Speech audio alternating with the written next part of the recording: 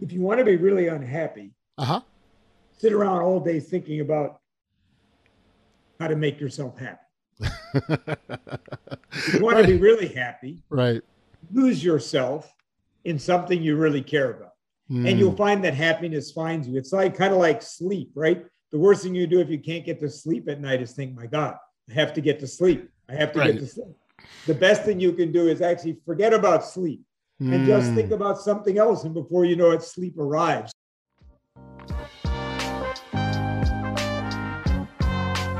Welcome to the Audacious Living Podcast, hosted by my man, Audley Stevenson, the Odd Man. He'll unpack wisdom and insights from a cross-section of top quality performers in business, media, sports, entertainment, and lifestyle to uncover key elements to help you live your best audacious life ever. So without further ado, here is the Odd Man. Greetings and salutations. It's Audley Stevenson back for another edition of the most audacious podcast the internet has to offer. This is the Audacious Living Podcast, and I appreciate you for being here as we continue our ongoing goal of helping listeners live their best audacious lives ever.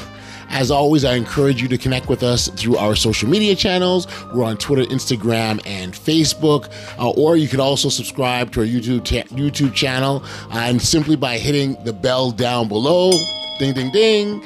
And that way you're connected to all good things audacious related. Now, on this episode of the podcast, we're going to dive into the topic of happiness. And to be more specific, we'll look at the things that interfere and rob our ability to actually experience the happiness that we're all deserving of. Now, Dr. John Izzo is a guest, and I gotta say, I'm a big fan of his work, and I have been for a very long time.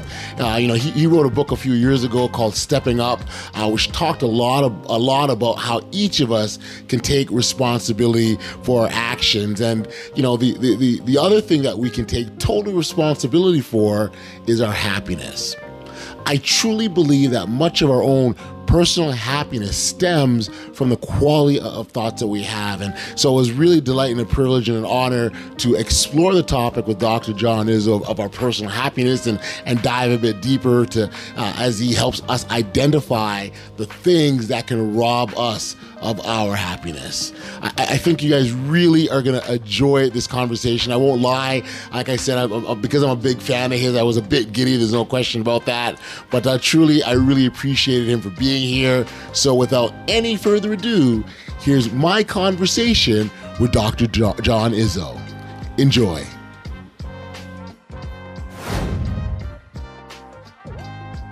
Dr. John, it is a pleasure to have you with me today on the Audacious Living Podcast. Thank you for being here. Thank you. Great to be here. And I love the name of your podcast. Well, it's that, and so thank you for that. It very much is in line with sort of what I feel is important. We were sort of talking earlier about the importance of demonstrating audaciousness through our actions and through how we live our lives. And I think that's, from my perspective at least, that's kind of the foundation of our success. And so, great to do this. Great to do this here with you. It's very much in line with your work, and I know you certainly encourage certain people to step up and take responsibility and live excuse-free and happiness and all these things. And we're going to dive into that. But I guess, one of the things looking at, you've offered 9 books under your belt, a whole host of sort of self-development sort of angles and helping people get to that better place, if you will. Where did it all start for you, Doctor? What got you on this path? Well, it's a great question. And, I think, I guess 3 things really strike me. First of all, I grew up with a single mom. My mom and dad split up when I was quite young, in a time when that was really unusual, in the early 1960s. My mom, I think, just encouraged me to be my best self.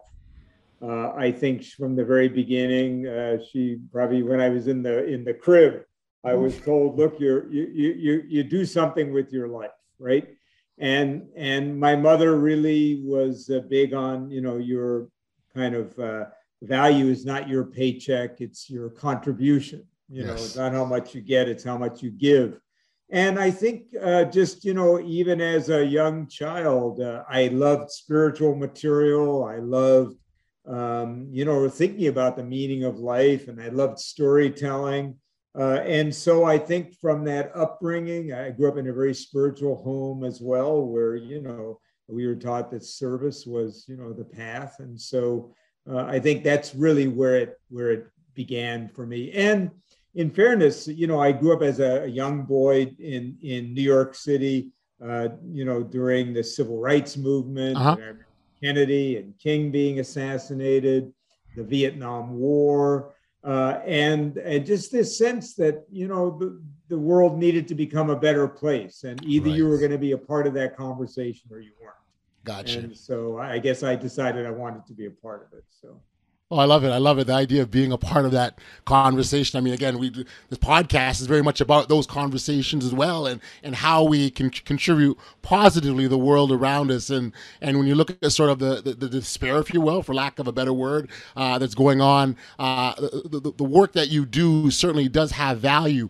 Were you as you're sort of going through your career, I guess what I'm trying to understand is, when you landed professionally, like, did you were able to understand, like, do you make that connection to sort of what your mom was telling about making this world a better place? Did you know that you could do that professionally through your work?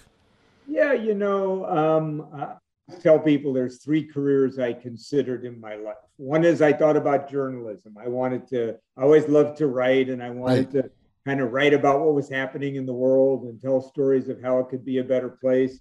I thought about going to law school to go into politics. Okay. Again, I that was a time when politics wasn't a dirty word. I mean, it's always been a little dirty, but it was like there were a lot. It wasn't considered a bad thing to go into politics. And finally, to become a Presbyterian minister, which is what I wound up doing. I was ordained as a Presbyterian minister. Spent 8 years in the parish. And even then, I realized 2 things. One is that I loved preaching. I loved inspiring people and really calling them to be their best selves. You and I talked about that. Yes. And then second, that, I was really good at helping other people lead. So even when I was a church minister, other ministers would I feel I wasn't a very good leader, or at least mediocre maybe. But I seem to be really good at advising other people to be leaders. Right. So other ministers would say, come help me grow this church. So when I went back and got my PhD and started in the field of organization development, I just realized I had a knack at teaching and advising. And I like to say, oddly, I wound up marrying my 3 careers. I've written 9 books that have all been journalistic enterprises to find out what's working, whether it's people who step up and how you can step up, or people who found happiness and how you can find happiness, or people who created soulful, engaging workplaces and how you can do that. And I'm never ran for office, but I'm involved in issues I care about, from world peace to the environment. So I kind of feel I married my 3 careers, and I preach all the time, all over the world. The only difference is I don't have to write a new sermon every week. I can find a new audience. I love it. But I do love the fact that, you again, marrying the 3 and how nicely you've done that. And really what that says to me is that, we all can find our sweet spots, right? We all have that place that, and we'll tie this into happiness, because I'm sure this is a part of it as well too, that zone of happiness, that place where we can be most fulfilled, most satisfied, and and then all sorts of great things like creativity and innovation can come out of that. So it sounds like that's very much where you are, which is fabulous. Yeah, just to pick up on that, maybe there's some young people watching this, or just people in the middle of their career, or just somebody saying, even in retirement, where can I add the best value to the world and be my happiest? And I always teach people it's really the intersection of 4 things. First, your gifts, the things you're good at. Like I'm a good writer, I'm a good speaker, I'm a good kind of idea person. Then your bliss, which your bliss are the things that you do, you lose track of time when you do them.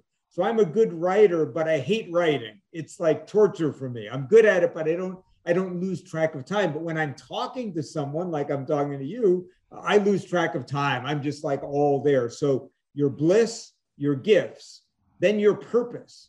What's the difference you want to make in the world? And some people, it's about politics. For some people, it's helping individuals be their best. For other people, it's about changing the system.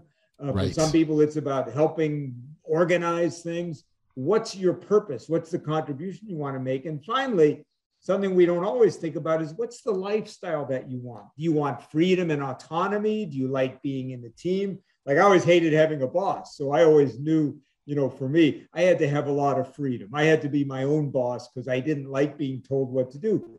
But other people like that structure. So I think if you can figure out those four things, your bliss, your gifts, your purpose, and the life where more, not so much the lifestyle, but the environment in which you thrive. Yes. Then you can find your happiest, most, contributory self, which again, if you want to make money, if you find that sweet spot, that's where you'll make the most money because you're doing what you love and you're good at and something you care about where you thrive. So, whatever your goal is, that's the sweet spot. And we've all heard that saying, if you find something you love, you don't feel like you're working ever again. So I think that very much ties into that. Well, I want to jump into your book, The 5 Thieves of Happiness. I just have to go back to the purpose of I know you identified those three, but the purpose for me, what really stands out, because we always talk about that why. Why am I doing what I'm doing? What's getting me out of bed? Why am I continuing to persevere when I'm tired, exhausted, don't have the energy, right? I want to sort of talk about that process of discovering your why, because I think for a lot of people, Dr. John, it's about trying to figure out, well, okay, what is my why? People ask, what is my purpose? How do I figure that out? What does that process kind of look like? Yeah, and as you know, I've written a lot about purpose, and I'll tell you an interesting exercise I do as I travel around the world, often during like a keynote speech. I'll just ask people, I'm talking about purpose and why it matters. Yep. And then I'll say, I'm going to give you 35 to 45 seconds to ask yourself, what is your purpose? What's the reason you get up in the morning, the thing that matters the most to you, what you're trying to do in the world? Just give you 45 seconds. I want you to think about that. Then I say, turn to connect with one person around you and share your purpose. And don't be embarrassed. Don't be like humble. Just say, this is my, hi, I'm Audley. I'm John. My purpose is. Yep. Then I ask, and the room just buzzes, right? Yep. Then I ask people this question: raise your hand if it wasn't perfect, but roughly it felt right. With only 45 seconds of preparation, what you just said kind of felt like that's really who I am. 90% of people will raise their hand. Yeah, it wasn't perfect, but so my first point is most of us know what our purpose is. Yes. If we just allow ourselves, a coach I worked with years ago said, John, whenever you don't know the answer to a question, pretend you do know and answer it. But here's for those who say, okay, it didn't come to me. Here, my wife, who's a teacher, a high school teacher, she says to me that to find your purpose, one of the most profound things is to remember what you cared most about, what you loved most to do as a child and what bothered you most about the world as a child. Mm-hmm. I'll use myself as an example. As a child, I loved, hearing people's stories and telling stories and entertaining people, right? I loved meeting new people, right? I loved entertaining. And what bothered me most about the world was a lack of compassion or kindness, whether it was to another human being or an animal or even an ant. And not surprisingly, oddly, my purpose has wound up being to spread as much compassion and kindness in the world as I can in every interaction, and to accelerate the shift of humanity to create a positive future for all living things. And now I didn't know what that was when I was 10 years old. Right. But I knew I loved to entertain people. I knew I loved stories. Yes. And I knew what bothered me the most about the world was a lack of kindness and compassion. So I think going back to your child and remembering before the world told you what you were supposed to love, what did you love? Before the world told you what you should be angry about, what made you angry? Right. And that can be a great soil to discover your purpose. I think when you state it, right, you're very definitive, and this is what it is. If we talk about the universe sort of conspiring, right? It sort of seems that when you do that, things sort of point in that direction, and you get guided almost. And it certainly sounds like that was a little bit in your case where you made it clear this is what I want my purpose to be, and you state that definitively, and everything falls into place, and that's a beautiful thing. Thank you. And it's, of course, it evolves, right? Again, I don't want people to think, oh, at 17, I said exactly what John Izzo says now at 64. Not the case, right? Right. And another thing is just notice as you go through your day, and you have a moment when you say, wow, I really was all in that. I really cared about that. I felt proud that in that moment, something was different because I was there. Because it's there. You just have to notice. You don't have to make up your purpose. You just have to discover it. So you discover it by keeping your eyes open and noticing, wow, in that moment, I was fully alive. I was my best self. I cared about being there in that moment. Yes. Awareness is big, right? And oftentimes the clues are right there. We just weren't, thinking. It's almost like when someone will talk about a car, let's say, and you've never heard of before. All of a sudden, you're seeing them all the time. You're like, oh, I never heard of this particular kind of car. And now you see these cars all over the place. And as an example of the awareness thing. Very true. Let's talk about the 5 Thieves of happiness and what made you land on that. And happiness specifically is what we're talking about now, which is slightly different than compassion and kindness. You talk about personal happiness. They're part of the same family, with no question about that. But there's still happiness is a bit separate, is it not? Yeah, and people looking at my work sometimes go, oh, what's this guy like about? Because I've written these, of the 9 books, probably 4 of them were leadership books and creating a great workplace.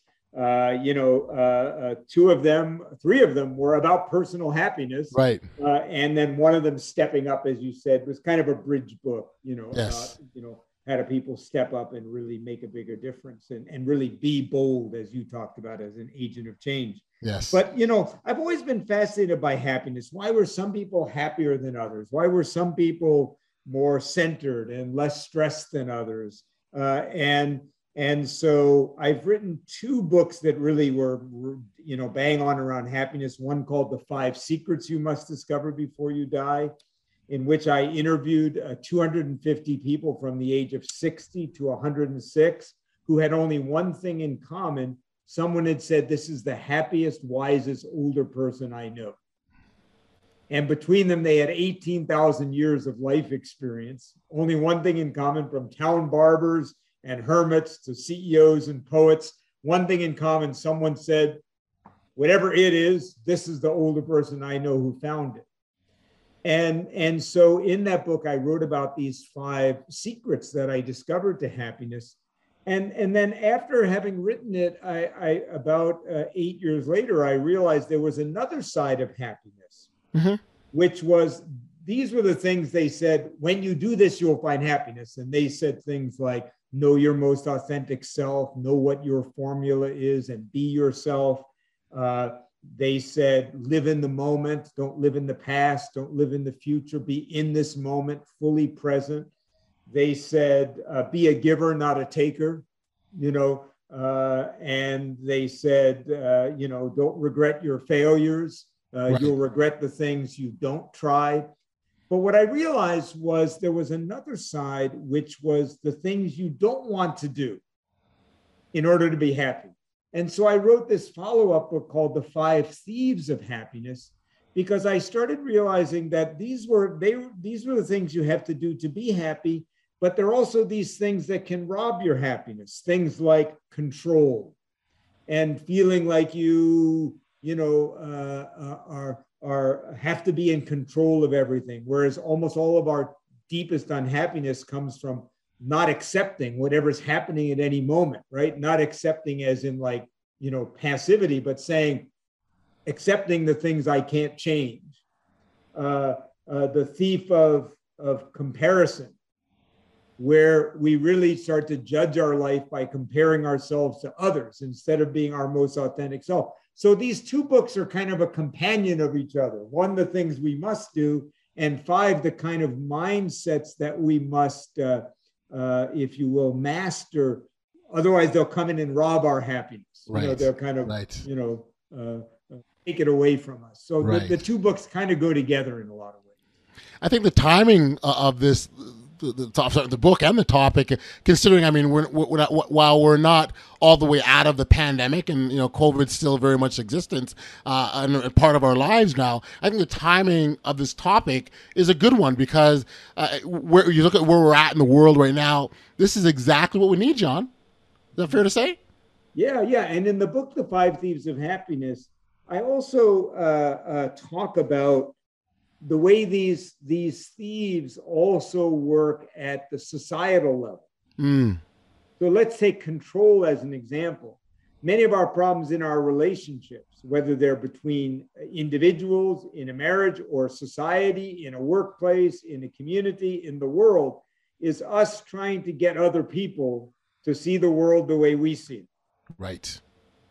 Instead of really being open to the idea that this is another human being, another group of people, another society that may not see the world the way we see it, right? And if I'm married, another human being who's actually on their own life's journey. I would say the biggest problem in marriage is people think there's one movie, but actually you have a guest starring role in someone else's movie. Your wife, your husband, your partner has their own movie. Right. And if I try to control you, get you to live my movie instead of being a good actor or actress in your movie, so you don't write me out of the script. And, so I think that these thieves are relevant at the societal as well as the individual level. Right. So again, let's run through the thieves real quickly here. There's talk about comparison. Comparison is one of them. Yep. Comfort. Okay. And by comfort, what I meant is like not growing. Okay. Like getting wed to a pattern in our life. Like stagnation. That may have served us at one time, but doesn't anymore. I'll give you a simple example, right? Maybe you grew up in a home where there was a lot of anger. Okay. And the way that you survived as a child is you were the peacemaker. Got you. You kind of kept your parents' things from exploding in the house. But now whenever there's conflict as an adult, just authentic, legitimate conflict, you try to be the peacemaker instead of assertively standing up for yourself. So at one time you did that to survive, but it no longer works for you. And the same thing in society, a simple example, oddly, is, when humans were few and nature was big, it made sense for us to have a paradigm of conquering nature. Let's subdue nature. But now we're the most powerful force in nature. So now we have to be a helper of nature, not a conqueror of nature. But we're still acting like we were when there were only a few human beings and nature was all powerful and we were small.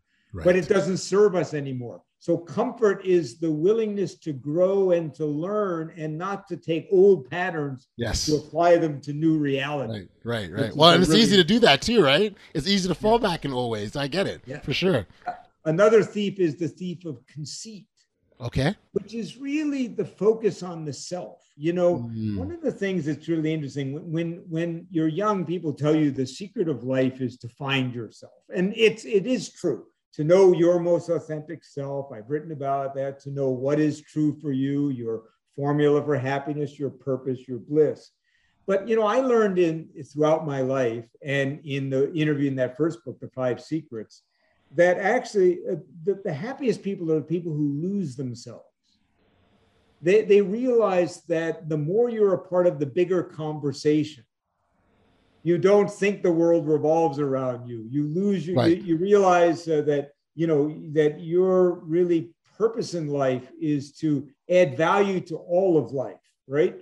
And think of how much of our unhappiness comes from thinking about our own happiness. I always tell people, excuse me. No worries. If you want to be really unhappy, sit around all day thinking about how to make yourself happy. If you want to be really happy, right.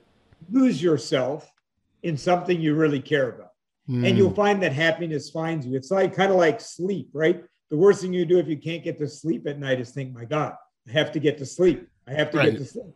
The best thing you can do is actually forget about sleep and just think about something else. And before you know it, sleep arrives. So conceit is this kind of way in which, if we're not careful, we keep trying to find happiness by turning inward instead of really joining the bigger conversation moment to moment. So anyway, those are some of the themes. Got you.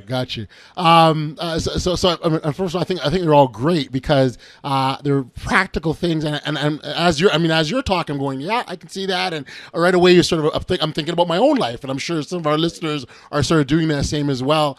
I would imagine there's points as you're going through your research and preparing and you're writing, you reflected on your own life as well in terms of, and maybe checking yourself and where I'm at and am I doing these things? How do you kind of keep yourself grounded through that writing process of this book? Yeah, well, first of all, one of my mentors, Trudy Sopp, who was my first manager when I got into the field of organization development, great woman, lives in San Diego, still friends. Trudy Sopp said to me, and I was only in my 20s, John, most of us teach what we most need to learn. So the guy or gal who's out there speaking about being organized, I guarantee you at some time they were like the most disorganized people. The reason they were passionate about organization is because they didn't know how to do it, right? So I feel like at each stage of my life, oddly, my first book, Awakening Corporate Soul, was after I had left a company with a hostile takeover where I'd been treated poorly, and I got interested. I wonder how a workplace could be better than that, right? I'm a pretty happy person, but I said, I want to be even more happy. So I wrote the 5 secrets of happiness, right? Stepping up. I felt I had played it too safe. And so, now, maybe 13 years ago, I wrote the first version of Stepping Up because I went out and said, I want to talk to people who stepped up and went out of the box to make change because I want to step up in my life. One of the greatest ways to move towards something in your life is to go out and talk to people already doing it.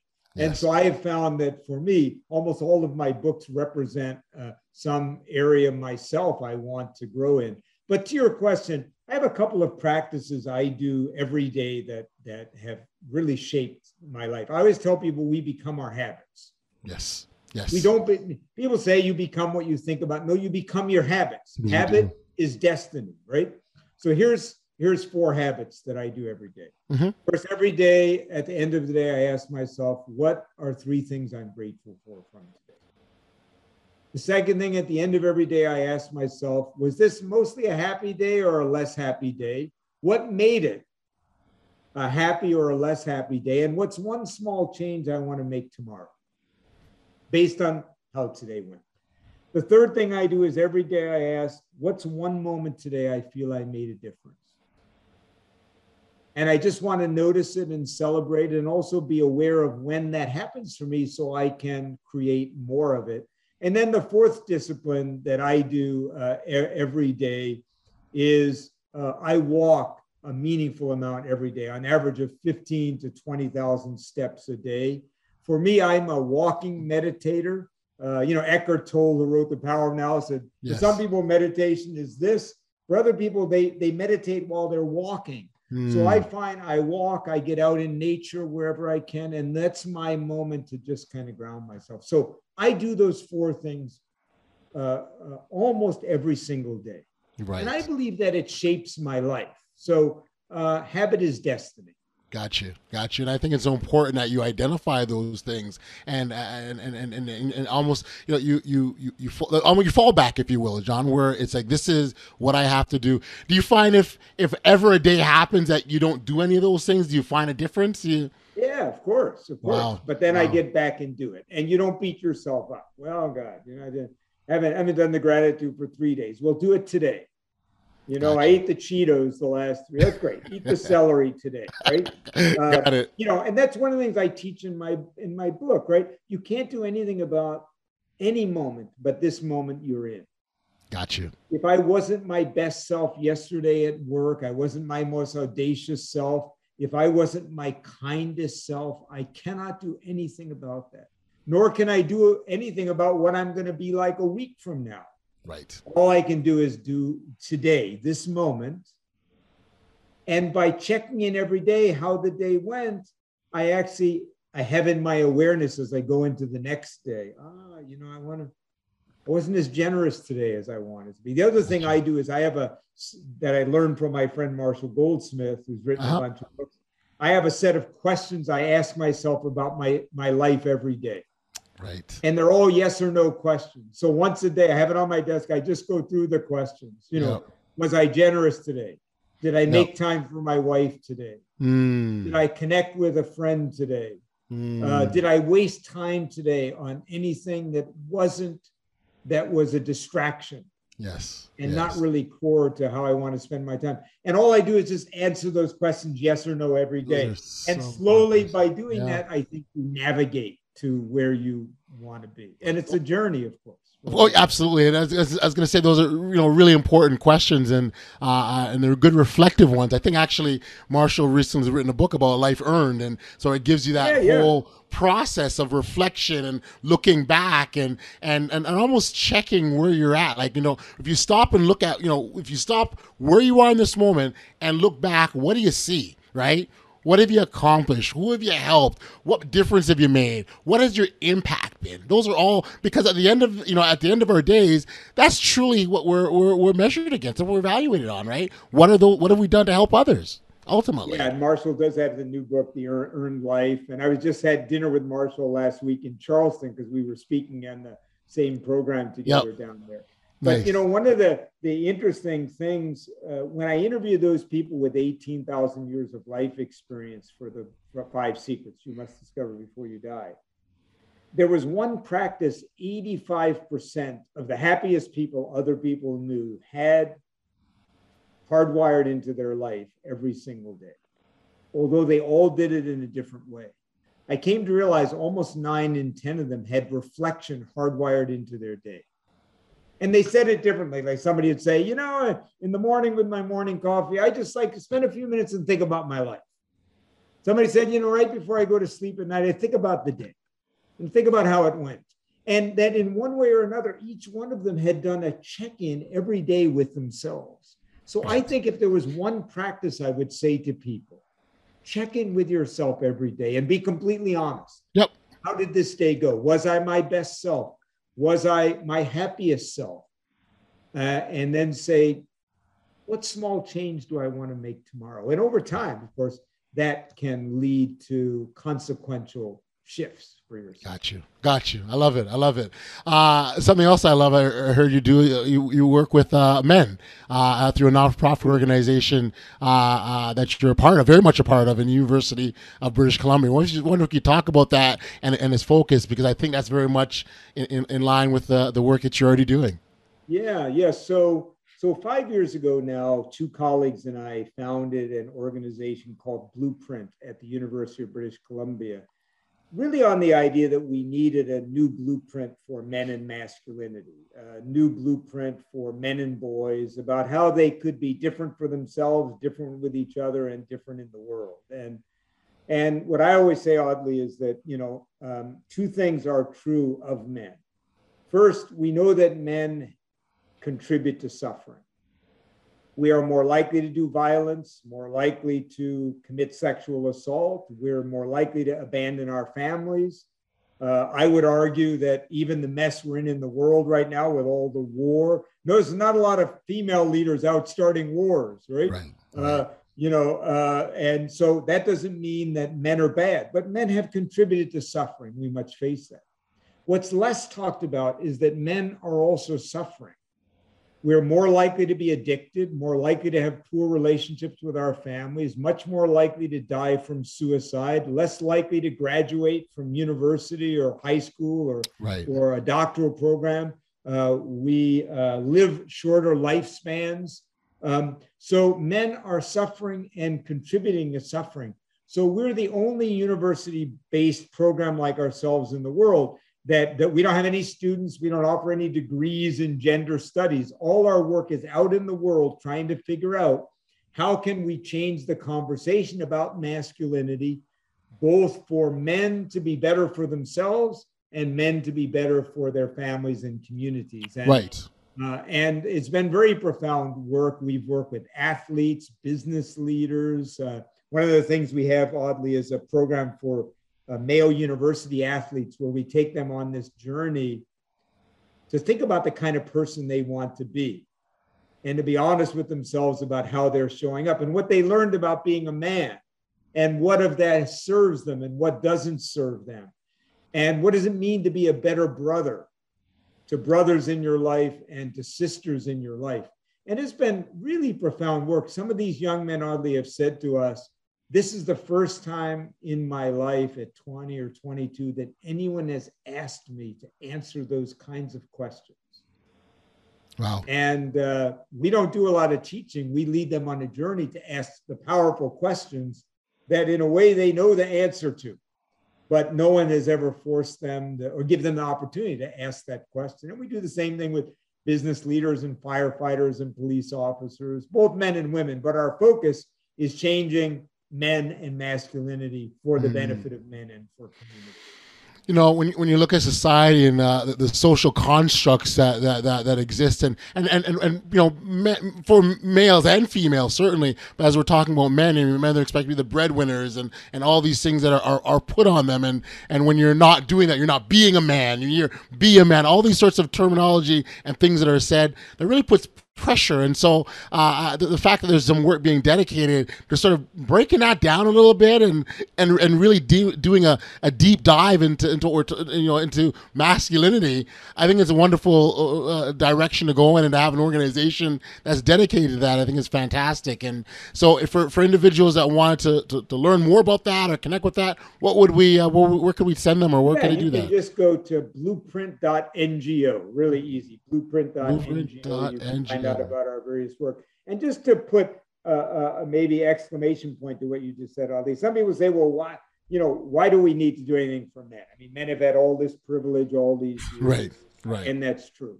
Sure. But, we've spent the last 30 years, rightly so. I have two daughters. As, by the way, all the three co-founders only have daughters, which is interesting. So, awesome. We have learned from women how important it is for us to do something about men.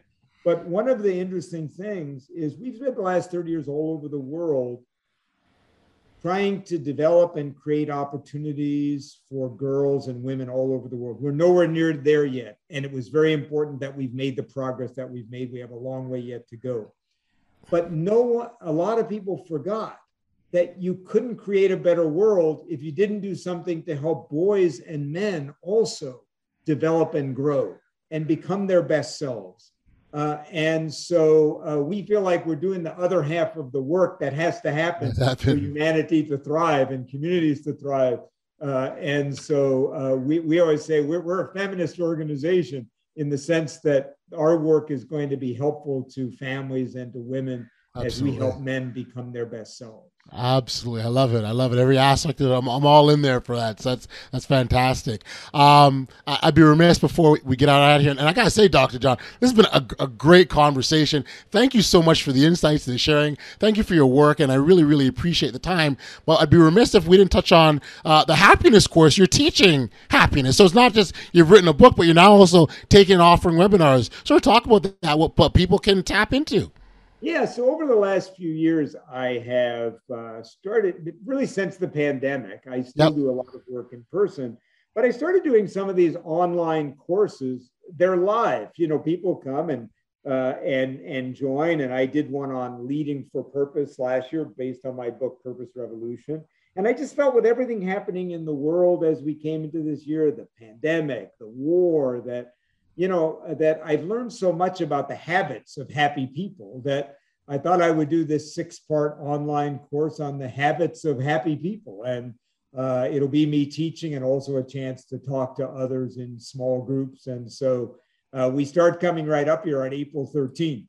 But even if it's after April 13th, you can join and there'll be recording. So if you miss it, you can join in. And so they can just go to my website, drjohnizzo.com, DRJOHNIZZO or IZZO for our Canadians.com. and just drjohnizzo.com, and they can find out more about that. But yeah, and I love the, I do a lot of keynote speeches, sometimes to 500,000 people. It's so nice in these courses. I can see the whites of people's eyes and their smiles, like your amazing smile, and just learn from others as well. I always say, almost everything I know, I've learned from my clients, the people I've coached, my own mentors, because I'm kind of a sponge. I'll learn as much in the happiness course as I'll teach, I hope. I've oftentimes said that the greatest lesson that we learn in life comes from other people. I truly, truly believe that. And so when you say that, I echo that wholeheartedly. So thanks for that. I will make sure that, we will put the appropriate links in our show notes and share that as well, so individuals can take advantage of that. And I'm glad to hear that even after the 13th, they still can access that and have an opportunity to gain some insights and knowledge from your learning. So thanks for that, Dr. John. Again, thank you for like I said, thank you for being here. I really appreciate it. I've respected your work for a considerable amount of time now, and going back to your stepping up, as I said, I got it on my shelf behind me here, and it's something that I valued, and it's funny when I sort of stop and look at kind of where I'm at, and I truly believe we're a culmination of lots of different learnings, and I think this podcast, there's aspects of your work that are included in that. So I wanted to personally thank you for that as well, and again, appreciate your time, and this has been absolutely fantastic. Yeah, and first of all, you have such an infectious smile and personality. I can see why people would love working with you. And I was thinking, just to finish that, as Stepping Up, which we didn't get to talk about today, but Stepping Up was a book that I wrote where I went out and tried to find people who had stepped up. Yes. To create change around them, from kids who stood up to bullies in their school and started a worldwide anti-bullying movement, to the frontline team members who discovered and pushed for the Starbucks Frappuccino, to the people who stopped the whale hunt, by confronting the Russian trawling fleet in the Pacific Ocean. And one of the things I discovered, oddly, that, I know a lot of your work is around really having these audacious goals and being your best self, was that only naive people ever change the world. The first thing is believing that you matter and that you can make a difference. And anyone who's watching this podcast or listening, I want to say to you that, Mother Teresa said there are no extraordinary people. There are only ordinary people who decide to do extraordinary things. Yes. And all of us have that in us. What I discovered is that passion is more important than pedigree. That if you really care about something and you're willing to work hard and put your heart into it, you can make a difference. And the stories of those people in the book really showed me that, hey, if you care about something and you do the hard work, you will make a difference. And so I want to encourage everyone to believe in themselves and to believe that you matter, because you do. That's an awesome, outstanding point to close on. Again, Dr. John, thank you for this. Thank you for the work, and all the best. Thank you. Thank you. Same to you.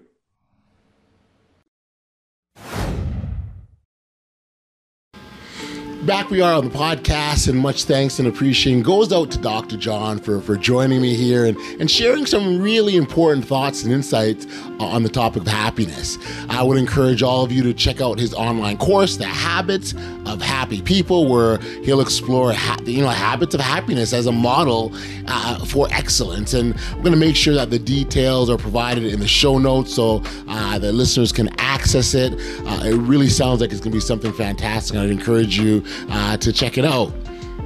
Now, when I reflect on my conversation with Dr. John, he really left us with some great points. And if there's just one thing that I take from my conversation with him, it would be this. Although many people are in search of happiness, what's often overlooked is that our own happiness rests with us. And that's because happiness is and it will always be our personal choice. It comes from choosing to be happy with whatever it is that you're doing. Things like strengthening your closest relationships, taking care of yourself, whether that be physically, financially, emotionally, all have a direct connection to our individual happiness. A happy life is something that we all desire, And the sooner we come to the realization that living a happy life is within our complete control and not something that just kind of happens to us, the more audacious our lives will be. Hey, listen, if you haven't registered for email notifications of the podcast, please know that you can do so simply by heading over to bestaudaciouslife.com and entering your email address, and you'll be alerted every time there's new content that comes out. We've reached the end of another episode of the Audacious Living Podcast, and as always, I have to send out my thanks and appreciation to our amazing listeners, those lovers of audaciousness. I appreciate your ongoing support. It's absolutely appreciated and thankful of that. And like I said, we're going to keep this thing going and going and going. Until next time, stay safe, be kind, show love to one another, and be audacious.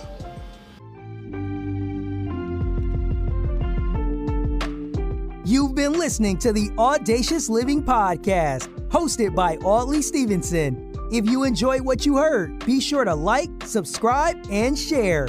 Until next time, be audacious.